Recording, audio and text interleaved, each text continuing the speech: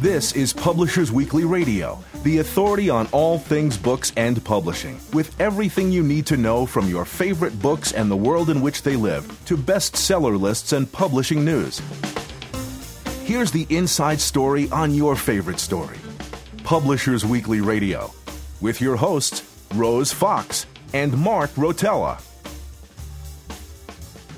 Hello and welcome to Publishers Weekly Radio on the web at publishersweekly.com/pwradio and streaming free on iHeartRadio, iTunes, and audiobookradio.net. I'm Rose Fox and I'm a senior reviews editor at Publishers Weekly. My co-host Mark Rotella is out this week, so I'm here on my own to bring you the very best of book talk directly from PW's offices in New York City, the heart of the book publishing world. On today's show, author Sanjeev Sahota discusses his second novel, The Year of the Runaways. Then PW Children's and YA Reviews editor John Sellers recaps the Bologna Children's Book Fair. But first, here's a sneak peek at next week's Publishers Weekly bestseller list, powered by Nielsen Bookscan. For this, I'm joined by PW's features editor Carolyn Juris. Hi, Carolyn. Hey, Rose. Very nice to have you here. So let's talk a little bit about the fiction list first. There's a lot of new books on there. It's really quite a big shakeup this week. I think it's been a while since we've seen this much movement on the list. Absolutely. We've got a new number 1 and a new number 2, both books by women. The first is As Time Goes By Mary Higgins Clark, a thriller. Nobody's surprised. And we don't have a review of this one yet, but according to the jacket copy, it's about a news reporter who's trying to find her birth mother just as she's assigned to cover the high-profile trial of a woman accused of murdering her wealthy husband. So there's a lot going on in there. It sold 22,000 copies right out of the gate. Very respectable showing to land at number 1.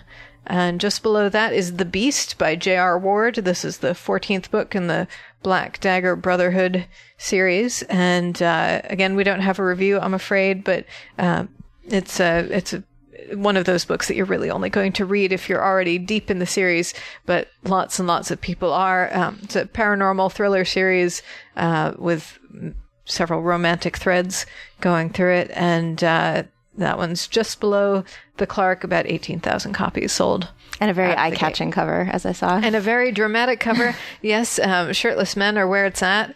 And this one has a shirtless man on his knees in the rain. And if that doesn't make you want to grab the book, then that's a trifecta right there. Then you're not the target audience. So a little bit further down, at number 5, we have The 14th Colony by Steve Berry. This is the 11th thriller in his Cotton Malone series. And we say in our review, it offers a clever variation on the theme of racing against the clock to avert national disaster, with a storyline that expands to include missing nukes, a society formed after the Revolutionary War, and a dying man's cryptic reference to the Zero Amendment. Richer characterizations and more thoughtful suspense elevate this above similar 24-like stories, but this is clearly going to appeal to anyone who is a fan of the show 24. Yes. Just below that, at number 6, Family Jewels by Stuart Woods. This is the 37th Stone Barrington novel. These series it's amazing how they go on. This one's still good. We say that dry-witted dialogue keeps the tone light and drives this glossy modern take on a classic detective story, which in this case is about a wealthy divorcee who's hired Stone Barrington, a New York City detective and attorney, to dissuade her ex-husband from stalking her. A worthy cause. As absolutely a worthy cause. And down at number 9, we have Miller's Valley by Anna Quindlen. This is more on the literary side. We say her latest novel is a moving exploration of family and notions of home, beginning in the 1960s in a small Pennsylvania town. And we say the pacing is a little uneven, but Quindlen's prose is crisp, and her insights are resonant in this coming-of-age story. So really the thrillers tend to stay at the top there. Absolutely, yeah. And then the literary works start coming in below them. We have a contemporary romance at number 10, What We Find by Robin Carr. Most of these romance titles come out in mass market, so we don't see them on the hardcover fiction list very much, but Carr is a very popular author. Oh, yes.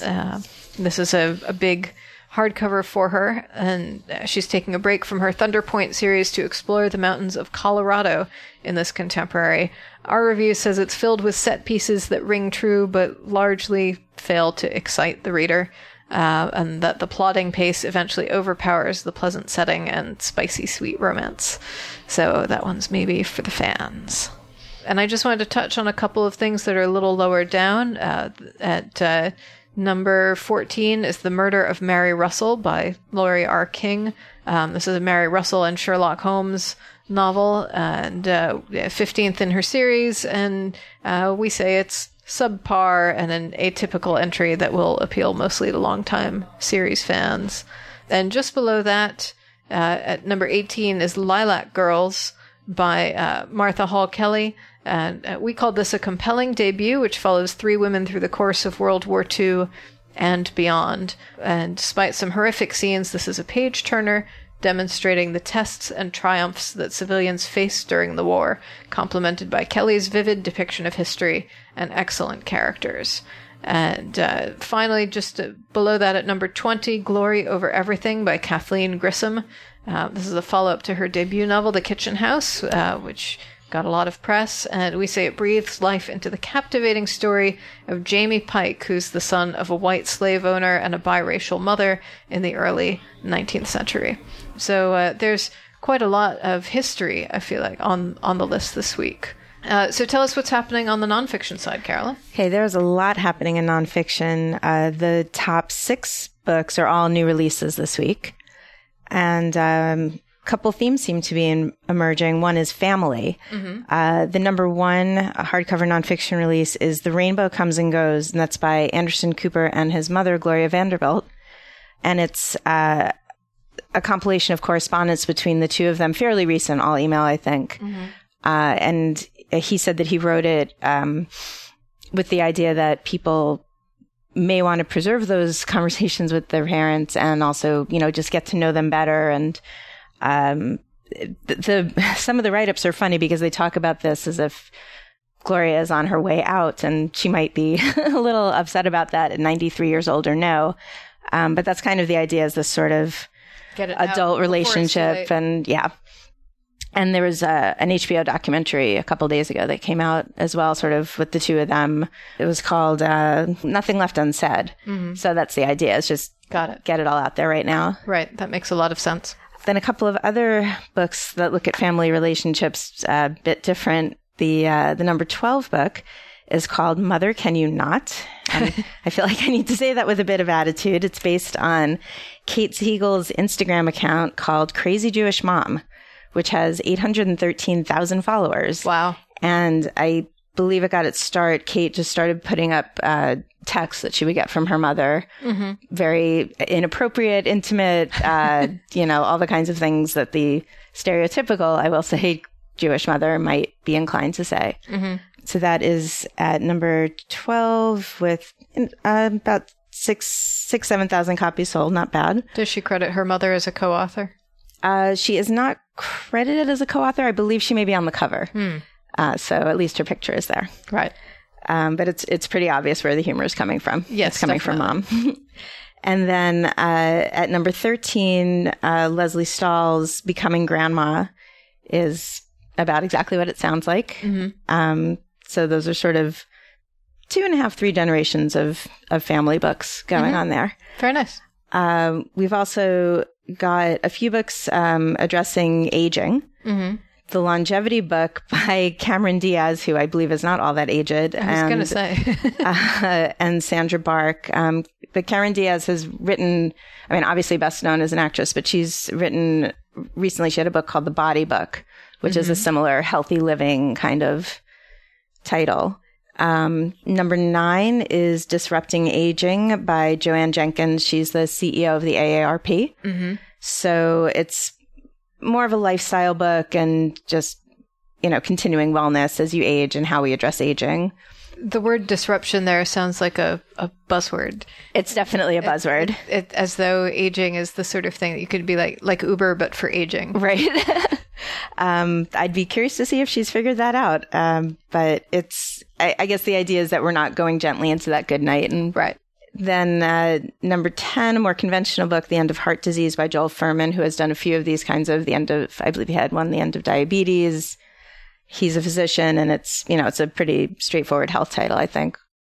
Then we've also, speaking of disrupting, got a couple of business books making their debut. And they're both sort of talking about entrepreneurship and doing things a bit differently. Number 4 is The Third Wave by Steve Case, who was a co-founder of AOL. And it's hard to think of AOL as a startup, but of course it once was. Yes, it was quite a disruptive startup, in fact. Exactly. And at number 5, Born for This by Chris Guillebeau, I believe it is.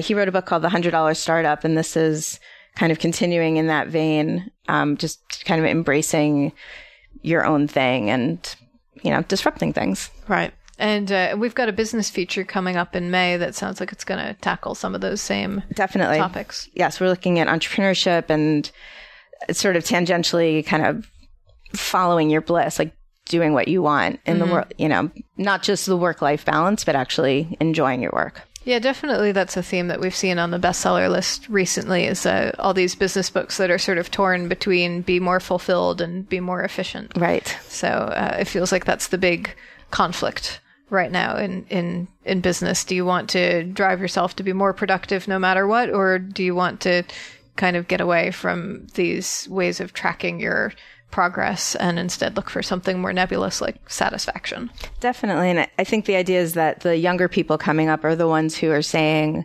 yes, I want to be driven and work hard and do something amazing, but not at the expense of having a life. Right. Well, it'll be interesting to see whether those trends continue. I hope so. Thank you so much, Carolyn. It's always great to have you here and always good to get your insights. Thanks, Rose. I'm Rose Fox, and this is Publishers Weekly Radio. Next up, Sanjeev Sahota tells us about immigrants and their descendants. We'll be right back. I'm Lee Eisenberg, author of The Point Is, and you're listening to Publishers Weekly Radio. I'm Rose Fox, and you're listening to Publishers Weekly Radio, direct from the PW offices in New York City. Today, I've got Sanjeev Sahota on the line. His new book is The Year of the Runaways. Sonny, I'm so glad you could join us. It's a pleasure to be here. Thanks for having me. So this is your second novel. Tell us a little bit about it and about the central characters, just for our listeners who haven't read it. Give us a little bit of an overview. Yeah, sure. So it's called The Year of the Runaways, and it revolves around 4 characters, three of whom are illegal immigrants or immigrants with of dubious means from India, and there's a 4th character, a woman called Narinda, who's the visa wife of one of those young men. And it's, as the title suggests, it's a year in their life in England, and predominantly in the north of England, Sheffield. And it's about the travails that they go through and what they experience and some of the hardships that they suffer, and hopefully some of the humour that's also in their sort of the times in the north of England as well. Give us a sense of what Sheffield is like, this place in England where they end up. Yeah, Sheffield is my sort of home city. It's the city nearest to where I grew up, and it's where I live now. It's in South Yorkshire, sort of in the north of England. It's a very hilly city. It has very sort of, to me, quite coldish winters.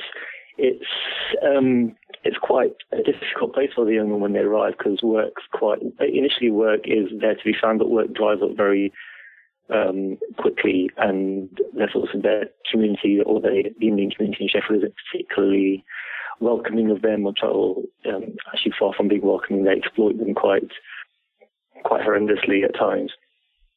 And it's a city that I'm not sure that the immigrants ever feel as being home. I think part of the point of the novel is that they could be, Sheffield just happens to be where they land up, but really they could be anywhere. If they were in Manchester, they'd be working in the factories there. If they were in Cardiff, they'd be working on the docks. They'll go wherever the work is. Sheffield just happens to be where they land up, and I chose Sheffield because it's a city I know very well. So it was natural for me to set the novel, as my first novel was, to set it in my sort of my backyard. Sheffield was also the setting for your first novel, Ours Are the Streets, which is about a British Pakistani man who decides to become a suicide bomber. What was it like to portray the same place but from a very different angle? Yeah, in some senses, the my second novel is sort of the inverse of the first novel. The first novel starts off with someone very much born and brought up in Sheffield who then goes to the subcontinent, whereas the second novel is, they start off in India and then make their way to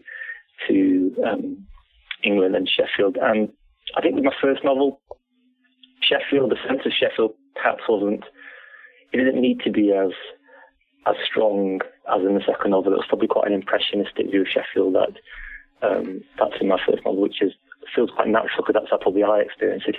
Living in Sheffield, I don't think of myself as, I don't think of myself as living in Sheffield. It's just a city where I know, and it's just there in a sort of in an everyday sense. Whereas with the, if you're seeing Sheffield the first time, as these young men are in my second novel, I did find myself having to think about very closely how they would experience it, how they would see. So, for example, something like a lollipop lady, or I don't know if that translates to US audience, but someone who helps a school patrol crossing sort of person, how that might look to someone coming from India, and how a traffic warden, sort of the fears that they might experience if they see someone like a traffic warden, who to us is someone brought up is completely relatively innocuous, but actually anyone in uniform holds a certain amount of initial danger for all these young men. So yeah, certainly just trying to see the city through their eyes, which is probably just what any novelist or anyone who wants to be a good novelist is always trying to do.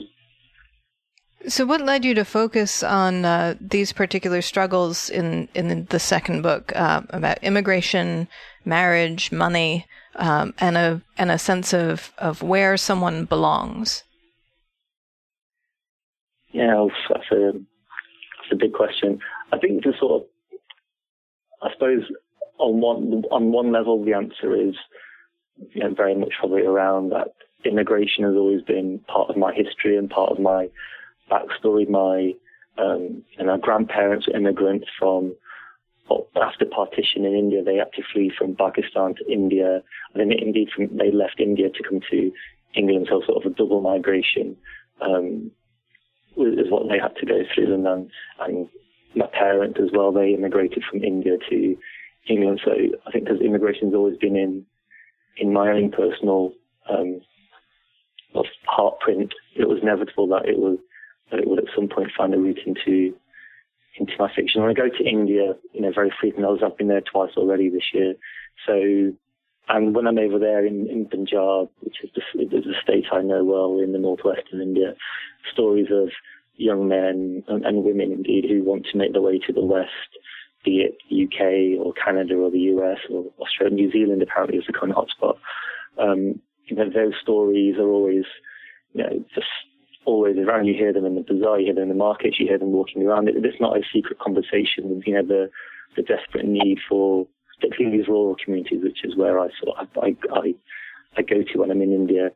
Sort of the need to get a share of the global spoils is very acute, and I would say it's not a secret conversation. It's conversations people are very openly about the sort of the schemes that are available to enable them to make their way over. So hearing these stories, those are stories I've been hearing ever since I've been going to India, maybe for the last 15, 20 years. So coupled with my personal history, it wasn't a big leap to want to write a story about, or seeing the material there for something that would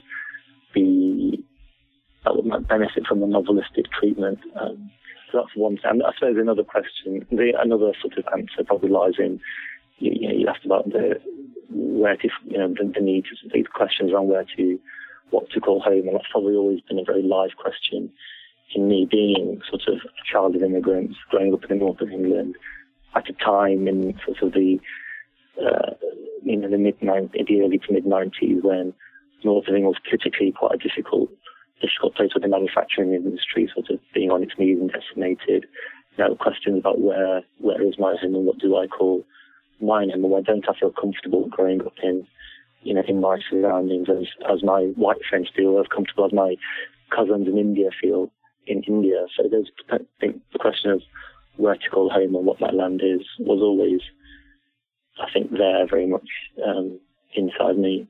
Hopefully it's something I've sort of come to terms with now, but definitely in my adolescence it was probably a source of probably quite a lot of inattention. And I wanted to look at a little bit at this visa marriage between Randeep and Narinder because as I was starting to read the book, and I'm not going to spoil anything, but the two of them get off to this incredibly awkward start. Tell us a little bit about that marriage and how it contrasts with, I guess, prevailing ideas both in England and in India of what a marriage maybe should be or could be. Yeah, so Randeep and naive, feckless, in some senses, quite and quite immature. And he's probably the most fortunate of the three young men in the sense that he's probably the one from the most middle class background. But his family find themselves on quite hard times, and he gets into a visa marriage with Narinder. And a visa marriage, for both of them, they're going to be married for, the idea is that they'll be married for 1 year, at the end of which he'll be able to apply for his indefinite right to remain in the UK. And once he gets that, they can get divorced. She can go on her way, and he can then, once he gets his citizenship and passport, call the rest of his family over from India. I'm not quite sure things go as smoothly as they intend, but that's the plan. But it's odd because so they have to pretend to be married for a year. I mean, in that year, at any moment, immigration sort of inspectors or officers can sort of check on them, check that they are living as man and wife, check that their marriage is real and bona fide. But yet, because Narinder is from a Sikh background and quite a devout and Sikh herself, she can't actually live with Randeep. So they're living far apart, though she does, for reasons of her own, move to Sheffield. They're living in very separate conditions and in separate flats. So for her to live with Randeep would be, and for that to be found out that she was living with a man which she wasn't really married to, it was, the notions of shame and honour that would bring upon her family would be cataclysmic. So though she agrees to the visa marriage for her own reasons, for reasons in her past, it's quite a perilous state of affairs that they don't live together. They're not man and wife in any meaningful sense, and yet they need to be seen to be living together for the visa marriage contract to be fulfilled. So it goes against sort of what any notion of marriage, I think, not just in the Sikh community, what anyone would think of as a what constitutes a marriage. And at times it sounds like Randeep sort of hopes that it's going to become something more than that. He keeps talking about how pretty she is and how nice she is, and meanwhile she's just really focused on getting through it. Yeah, I think he harbours hopes. He's a very hopeful character. He can't really see Narinder in any proper sense, and I don't think he has a real any sense of what it is to be married. He just seems to, I think he's quite homesick for India, and he seems to latch onto anyone who's nice or kind to him, like thinks is going to help him through this year. I think he's probably the one who struggles the most with adjusting to life in England, and he sort of holds on to Narinder as a bit of a life raft. And as you say, Narinder, she's not interested in any sort of relationship beyond their formal contract, and she just needs to get to the end of the year so she can then go back to living her devout life with her father and brother and her potential suitor who's waiting in the wings. Needless to say, things don't quite go like that, but they are very different requirements and needs from their year-long contract. But that's a cause, novelistically, that's a cause for tension and hopefully some drama. And I think what I really wanted in this book was just that sort of big drama when you bring characters together, and not a sort of a plotty drama, but just the drama of conversation, how people who want things that they don't know that they want, and how that plays out in their sorts of in their life. And there's that sort of that tension of things not being said that I really wanted to try to bring out. And social caste is also a very big part of that tension, that drama. It's something that the characters kind of bring over from India with them, but that doesn't necessarily work the same way in their new setting. So tell us a little bit about that. Yeah, caste is just everywhere in India. Every time I'm over there, it always seems to assail and appall me anew just how much caste some refuses to go. It's a caste, it's a sort of social hierarchy, a social stratification of people, and there's from a high caste down to a so-called low caste, and caste defines sort of, to some extent it still defines what job you can do, though there are things being in place in India to count against that certain, like, for example, certain number of places at universities are reserved for certain castes to try to help things out. But generally in India, still caste defines what job you do, who you can marry, sort of what status in the community is. And it's something that has carried over to England as well. So the sort of the first and probably the largest wave of Indians and Punjab in particular to the UK was in the 60s and the early 70s, and they carried those caste values with them. So, and they're still playing out today. Caste still defines who a lot of parents would like their children to be married to. And in the book, there's a character called Dochi who's from the low caste Dalit, or sometimes it's called the Chamar caste, and he leaves India. His primary reason for leaving India is to hopefully escape the sort of the confines of his caste and sort of be his own man and sort of just have a say in his own life, which is something he wasn't able to have in India. And he comes to England and when he tries to look for work, he finds the same caste affiliations, and that just seems to stick to him and follow him around, and it takes him it takes him about the whole year to sort of find a way through that, if he ever does, I suppose. We're going to take a quick break, but don't go away. Book lovers everywhere love Publishers Weekly Radio, now on iHeartRadio.com. PW Radio brings you the best of books and book publishing news. PW editors Rose Fox and Mark Rotella offer lively interviews with your favorite authors and conversations with new authors you'll want to get to know. I'm Rose Fox. And I'm Mark Rotella. Join the community of book lovers at PW Radio. Every Friday and now on demand at iHeartRadio.com. Welcome back. I'm talking with Sanjeev Sahota, the author of The Year of the Runaways, talking about the conflicts between Indian and English culture and the ways that they overlap. And I'm a little curious. Both of your novels have had a very strong focus on getting into the heads of the characters, really seeing things from each person's perspective, and developing these characters is very detailed, very nuanced. What are some of your tools for doing that as a writer?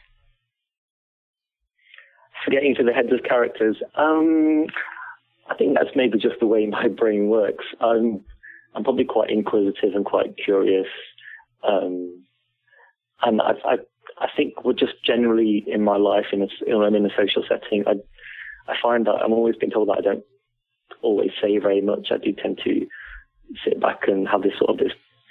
I think I sometimes think of it as quite a tiring vigilance, and just seem to constantly trying to work out what people really think and why they're not saying what they really think.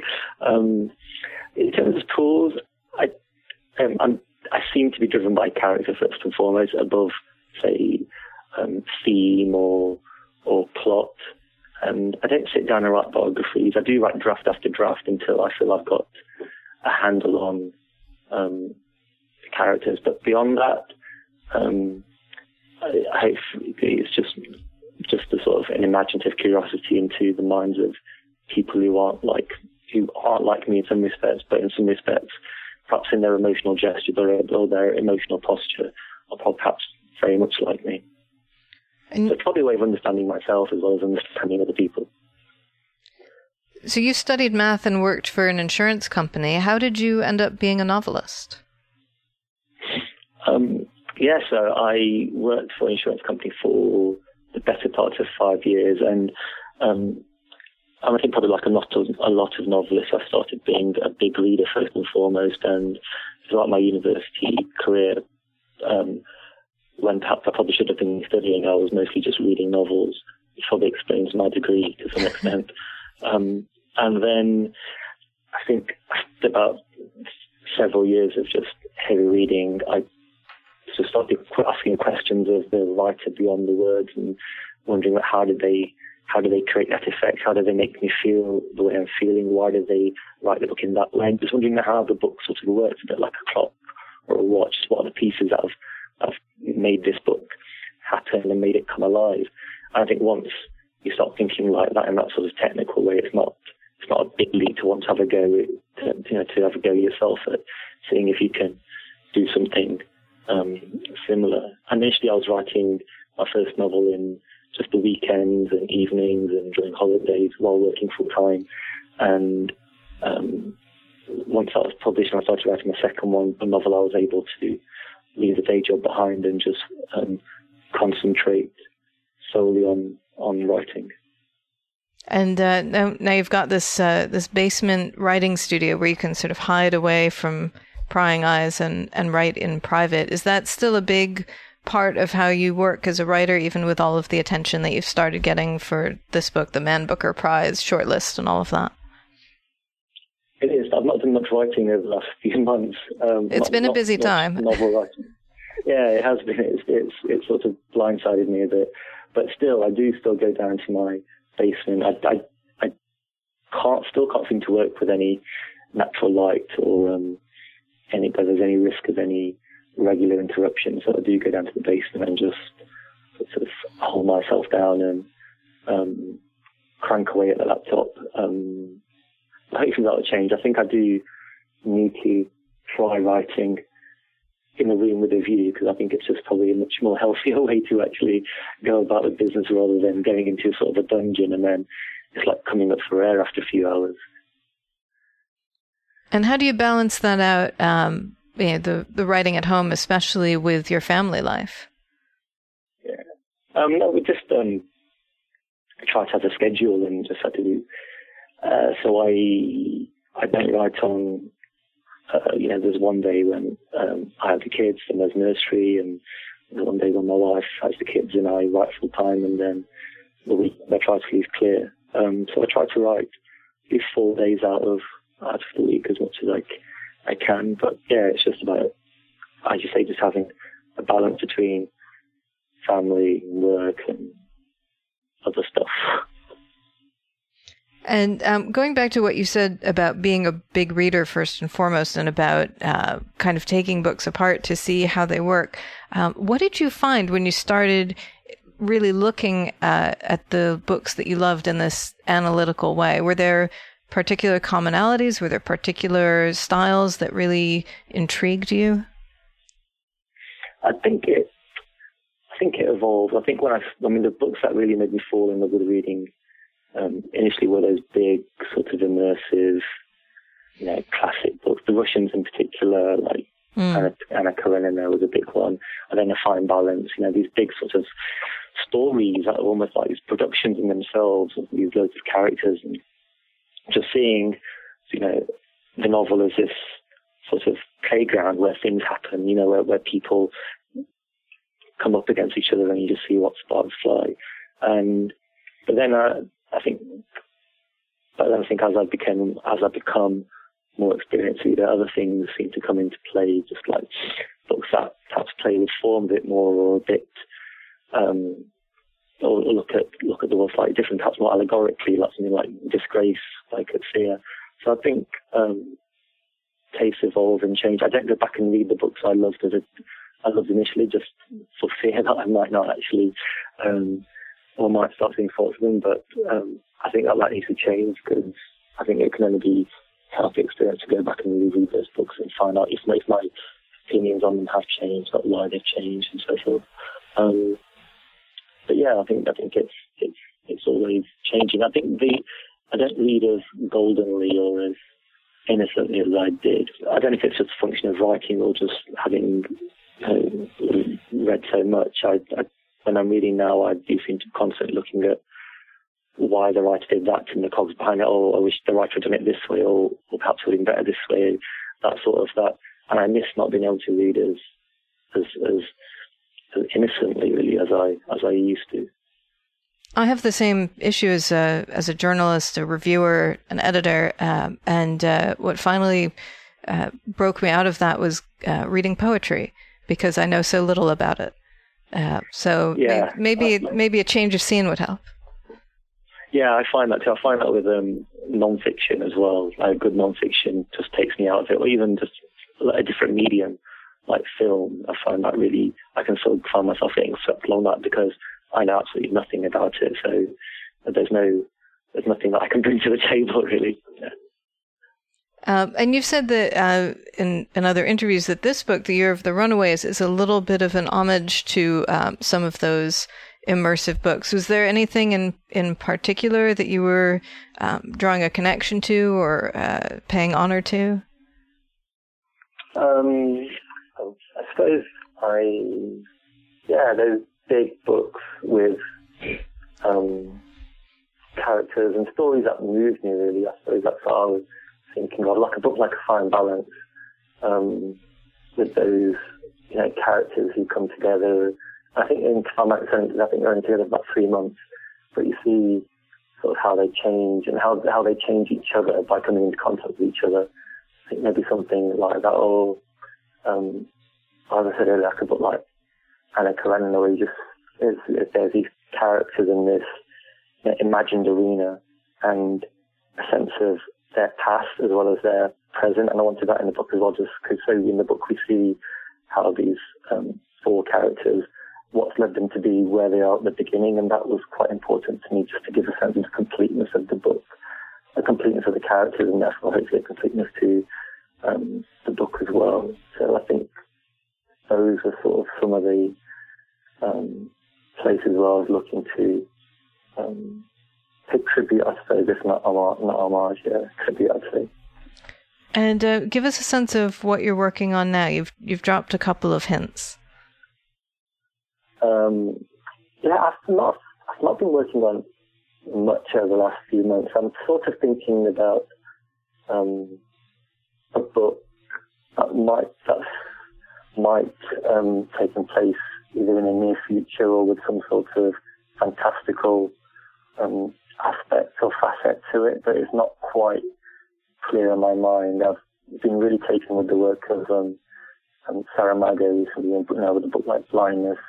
So perhaps that's sort of in my head.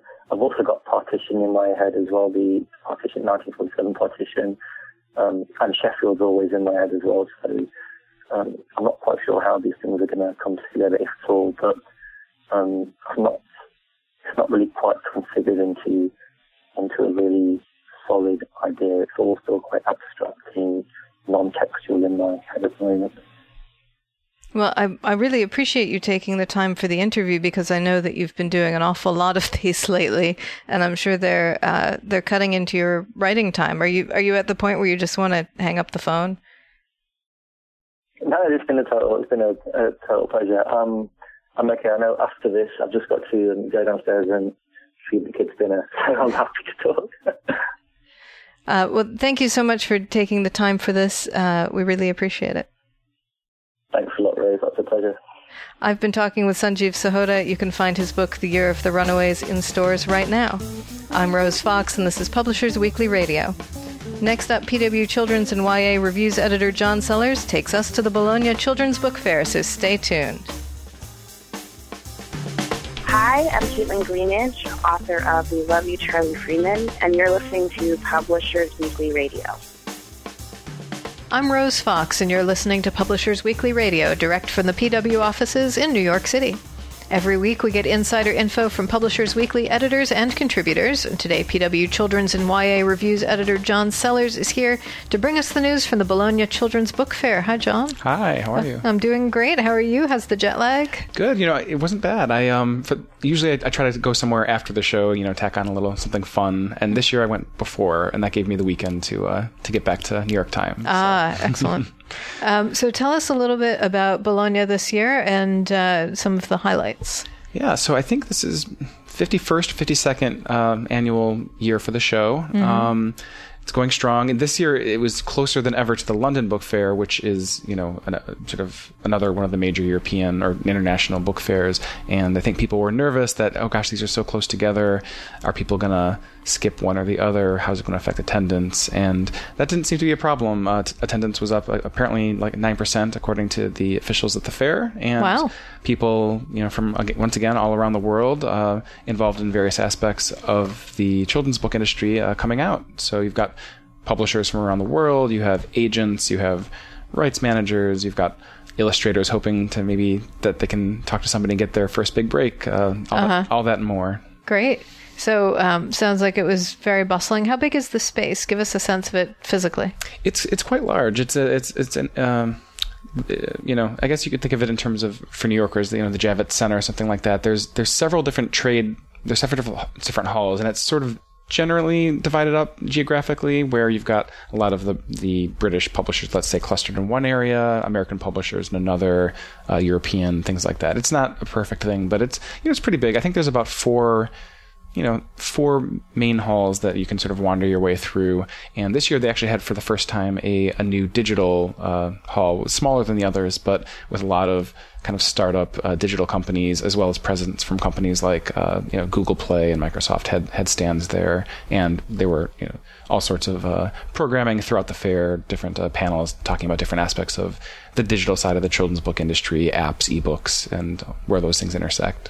When Andrew was previewing the London Book Fair for us, he mentioned that there was going to be a fairly significant focus on self-publishing and indie authors. Did you see anything like that at Bologna, or is that less of a thing in the children's world? I didn't see it in necessarily the same way that I might see it when I'm at a show like BEA, but at the same time, certainly there are illustrators there who are trying to break in, show their portfolios, and publishing houses are receptive to that. They often will host little sort of portfolio review sessions at their stands where nice. You'll see illustrators lined up, wow. 20, 30 deep with their portfolios waiting to meet with an editor. And I think it's a good opportunity for both. If you're a small house that can't afford to pay someone, but you love this person's work, it could really be a mutually beneficial thing where an author gets, or an artist at least, maybe gets the chance they were looking for, and a little publisher can bring them on. So that works out. In terms of self-published authors hawking their wares, I didn't hear a lot about a ton of that, but I did hear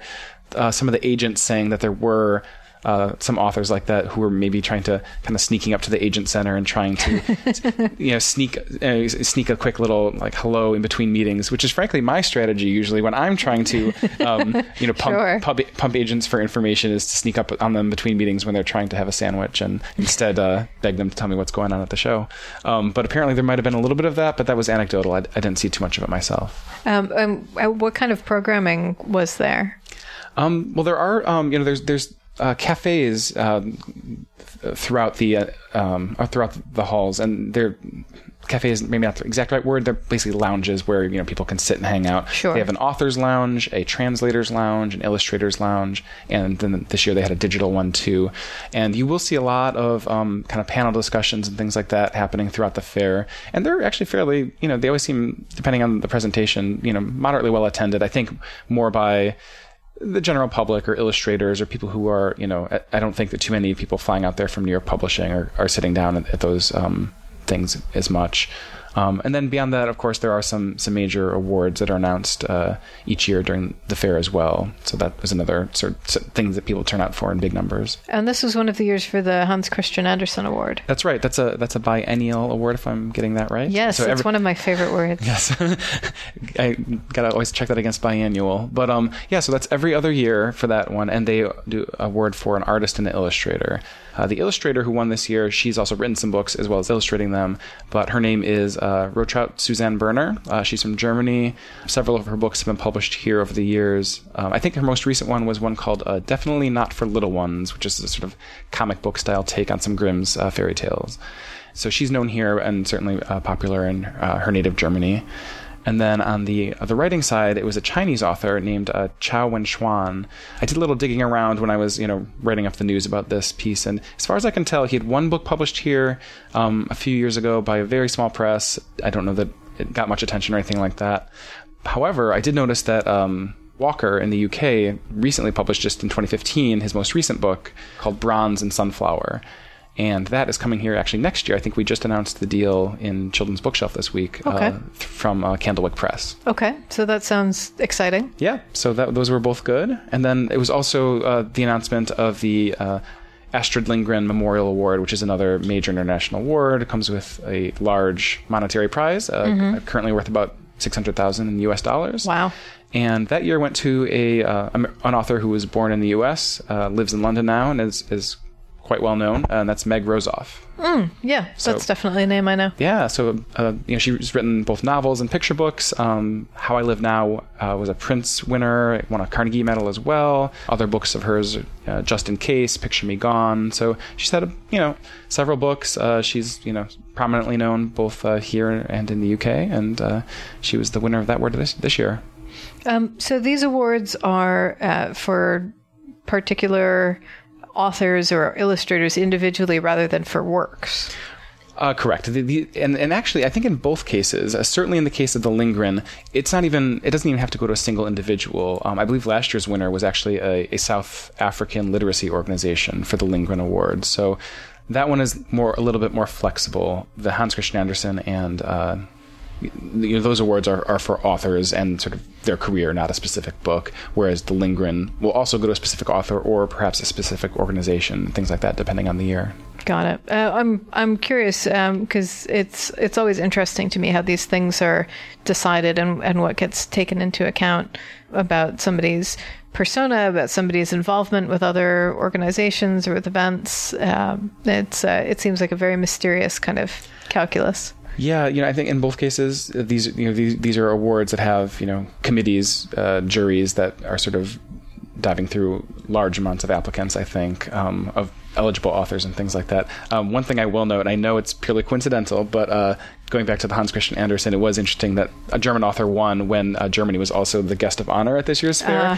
And they stressed during the announcement this was very coincidental, but at the same time, a Brazilian author won 2 years ago, and it was also the year that Brazil was the... So anyway, I'm not going to start any conspiracy theories, but it was a coincidence.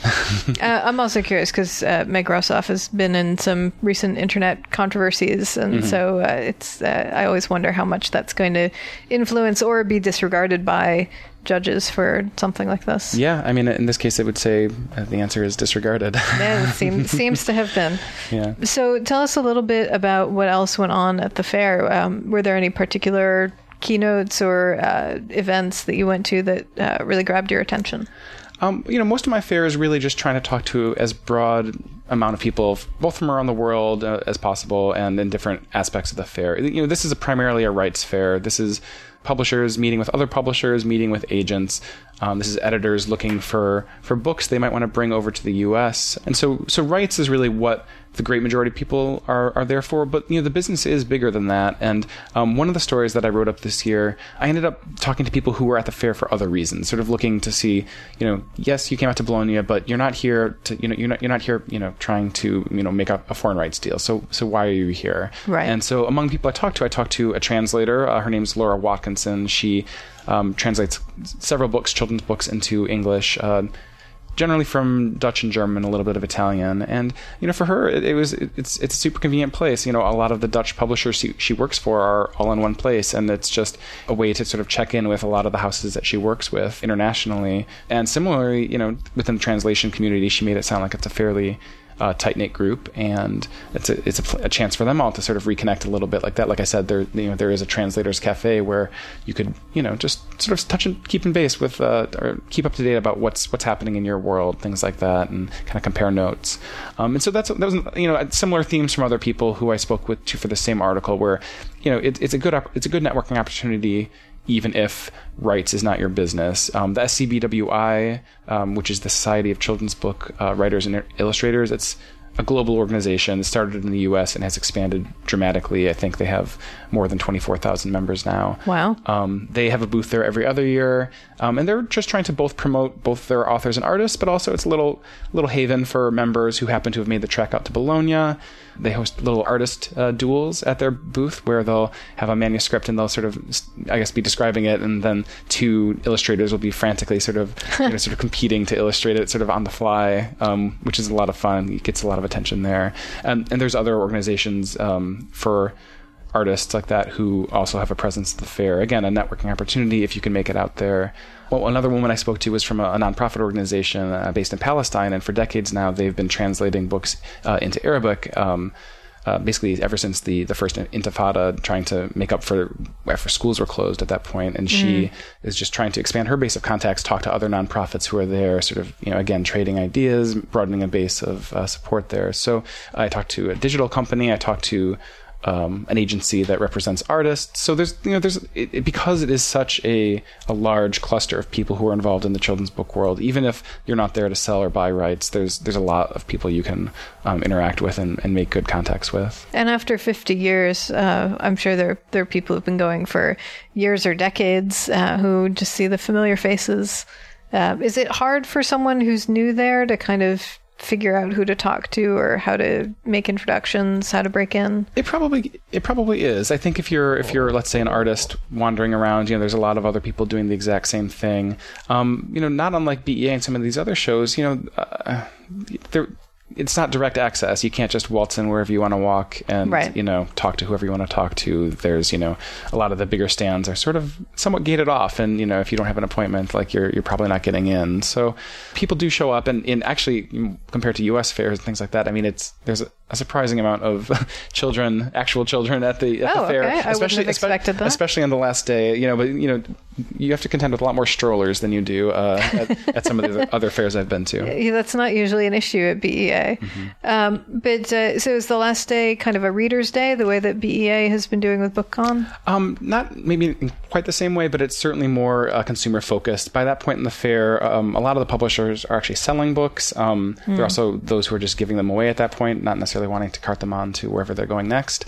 A lot of people walking around trying to sort of ask for donations for the poor children of Italy and things like that. So the last day is only a half day, and it sort of feels like everyone is sort of, their defenses are worn down by that time. And if it's not nailed down, you might not be taking it with you. You don't necessarily want to pack up that carpet, right? Or exactly. No, you don't need that sign. Yeah. No. And then beyond that, of course, like I said, it's a rights fair. So this was not a year where one massive trend was standing out, or even one massive title. There was, plenty of activity. All the agents that I spoke with everybody seemed very happy with sort of the traffic and the business that they were doing, deals that had maybe got started in motion before the fair, sort of leading to some other people who were interested in things at the fair. But it wasn't, this wasn't the year of The Mermaid or anything like that. Right. Okay, well, thank you so much for the recap and giving us a sense. I really feel like I'm right there in the hustle and bustle. And for once, we're doing it here in New York. Usually I'm actually telephoning in from Italy, so this is an improvement. you had a moment to collect yourself. Yeah. Well, thank you so much for coming on the show, John. It's always great to have you here. Absolutely. And now a final word from our sponsors. Hi, this is Bridget Hios. I'm the author of It's Getting Hot in Here, and you're listening to Publishers Weekly Radio. And that's it for today's show. I'm Rose Fox, and you've been listening to Publishers Weekly Radio. Join us next week for another in-depth author interview, and we'll also have lots more juicy insider info on best-selling books and the nuts and bolts of publishing. In the meantime, you can listen to this and every episode of Publishers Weekly Radio absolutely free at publishersweekly.com/pwradio. Subscribe to our podcasts on iHeartRadio and iTunes, and hear every new episode streamed live on audiobookradio.net. Check those sites every week for a brand new episode giving you the inside story on your favorite story. Thanks for listening. You've been listening to Publishers Weekly Radio Show.